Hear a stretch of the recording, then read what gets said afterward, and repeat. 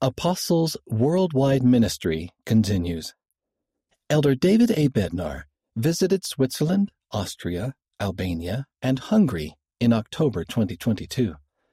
In Switzerland, he visited with high-level UN diplomats and representatives of global organizations that collaborate with the Church on humanitarian projects. In other countries, he met with members, many of whom were pioneers in the faith in those countries. We're mingling with saints who are establishing the foundation of the Church that will last for generations, he said. From the Sao Paulo Temple Visitors Center on November 10, 2022, Elder Ronald A. Rasband participated in a Facebook Live broadcast, sharing his witness of the Savior Jesus Christ. Always remember that Jesus Christ is the King of Kings. He is the Lord of Lords and Prince of Peace, Elder Rasband testified.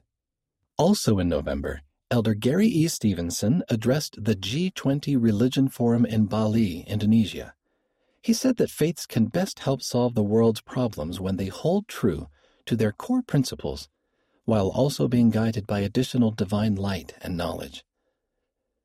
President M. Russell Ballard, acting president of the Quorum of the 12 Apostles, spoke to missionaries at the Mexico City Missionary Training Center in December 2022. And testified of the privilege of declaring to the world that Jesus Christ is the Savior and the Redeemer of all mankind.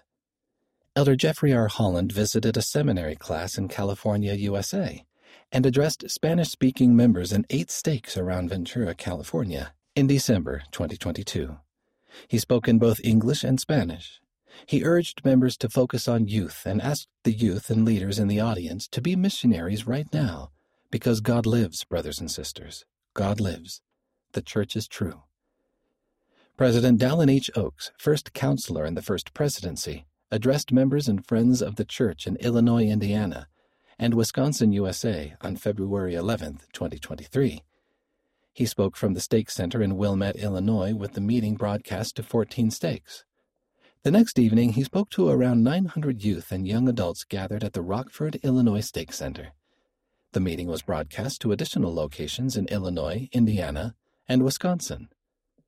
Members and service volunteers of the Church in India welcomed Elder Dieter F. Uchtdorf as he visited New Delhi, Hyderabad, and Bengaluru from February 6th to the 17th. "We love India and the people," Elder Uchtdorf exclaimed. "We were deeply touched and impressed." Elder Quentin L. Cook taught saints in Madagascar, Zambia, and Mozambique during a visit in February. More than 500 people who aren't members of the Church attended a combined stake conference in Maputo, Mozambique, to hear the apostle speak. Because there were so many who were not members of our faith in the Sunday meeting, we adapted our messages to cover doctrinal principles and leave a big picture view of the gospel, introduce the significance of prophets, and build faith in Jesus Christ and his atonement, Elder Cook said. In February, Elder D. Todd Christofferson visited members in Ghana, Nigeria, Ivory Coast, and Liberia during a 12-day visit to the Africa West area. The trip included a meeting with the president of Ghana. They discussed their shared focus on education and reviewed the BYU Pathway Worldwide and Gathering Place programs. Elder Dale G. Renlund visited Honduras, Belize, Panama, Nicaragua, and Guatemala in February. Elder Renlund was accompanied by his wife, Ruth. During his visit, he went to a hospital in Nicaragua, and Sister Renlund helped with a church donation of hygiene kits and clothing for migrants in Honduras. In March, Elder Neil L. Anderson visited Brazil, where he met with prominent civic leaders, visited the soon-to-be-dedicated Brasilia Brazil Temple, and taught and testified to members, missionaries, and leaders throughout the country. During the tour, he and Sister Kathy Anderson met with the First Lady of Brazil. During a March visit to Mexico, Elder Garrett W. Gong met with Adán Augusto López, Mexico's interior minister. López is the second highest-ranking official in the Mexican government.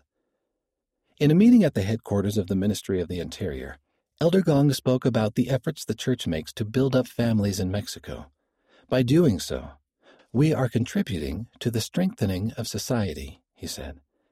Elder Ulysses Suarez encouraged Latter-day Saints in the Pacific area to keep their focus on Jesus Christ. When we focus our life on the Savior Jesus Christ and strive to live his restored gospel, we can always find peace, rest, and joy in our journey, he said in March during a visit to Australia, New Zealand, Tonga, and Fiji. Read by Wes Nelson.